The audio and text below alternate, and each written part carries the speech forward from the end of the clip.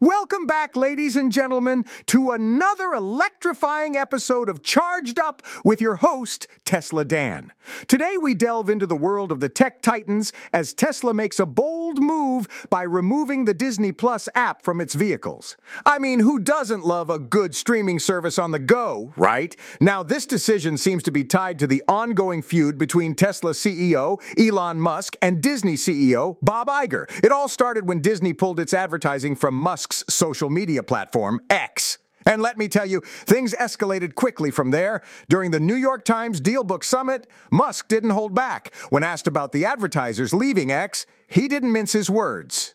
In fact, he directly mentioned Bob Iger and used some pretty harsh language. Talk about throwing fuel on the fire. Now, what does this mean for Tesla owners who enjoy streaming their favorite Disney Plus content on those long road trips? Fear not, my friends, for there is a way to get it back. And no, it doesn't involve hacking into the system or performing any sort of technological wizardry. According to our sources, all you need to do is reach out to Tesla's customer support and request the reinstallation of the Disney Plus app. Easy peasy, right?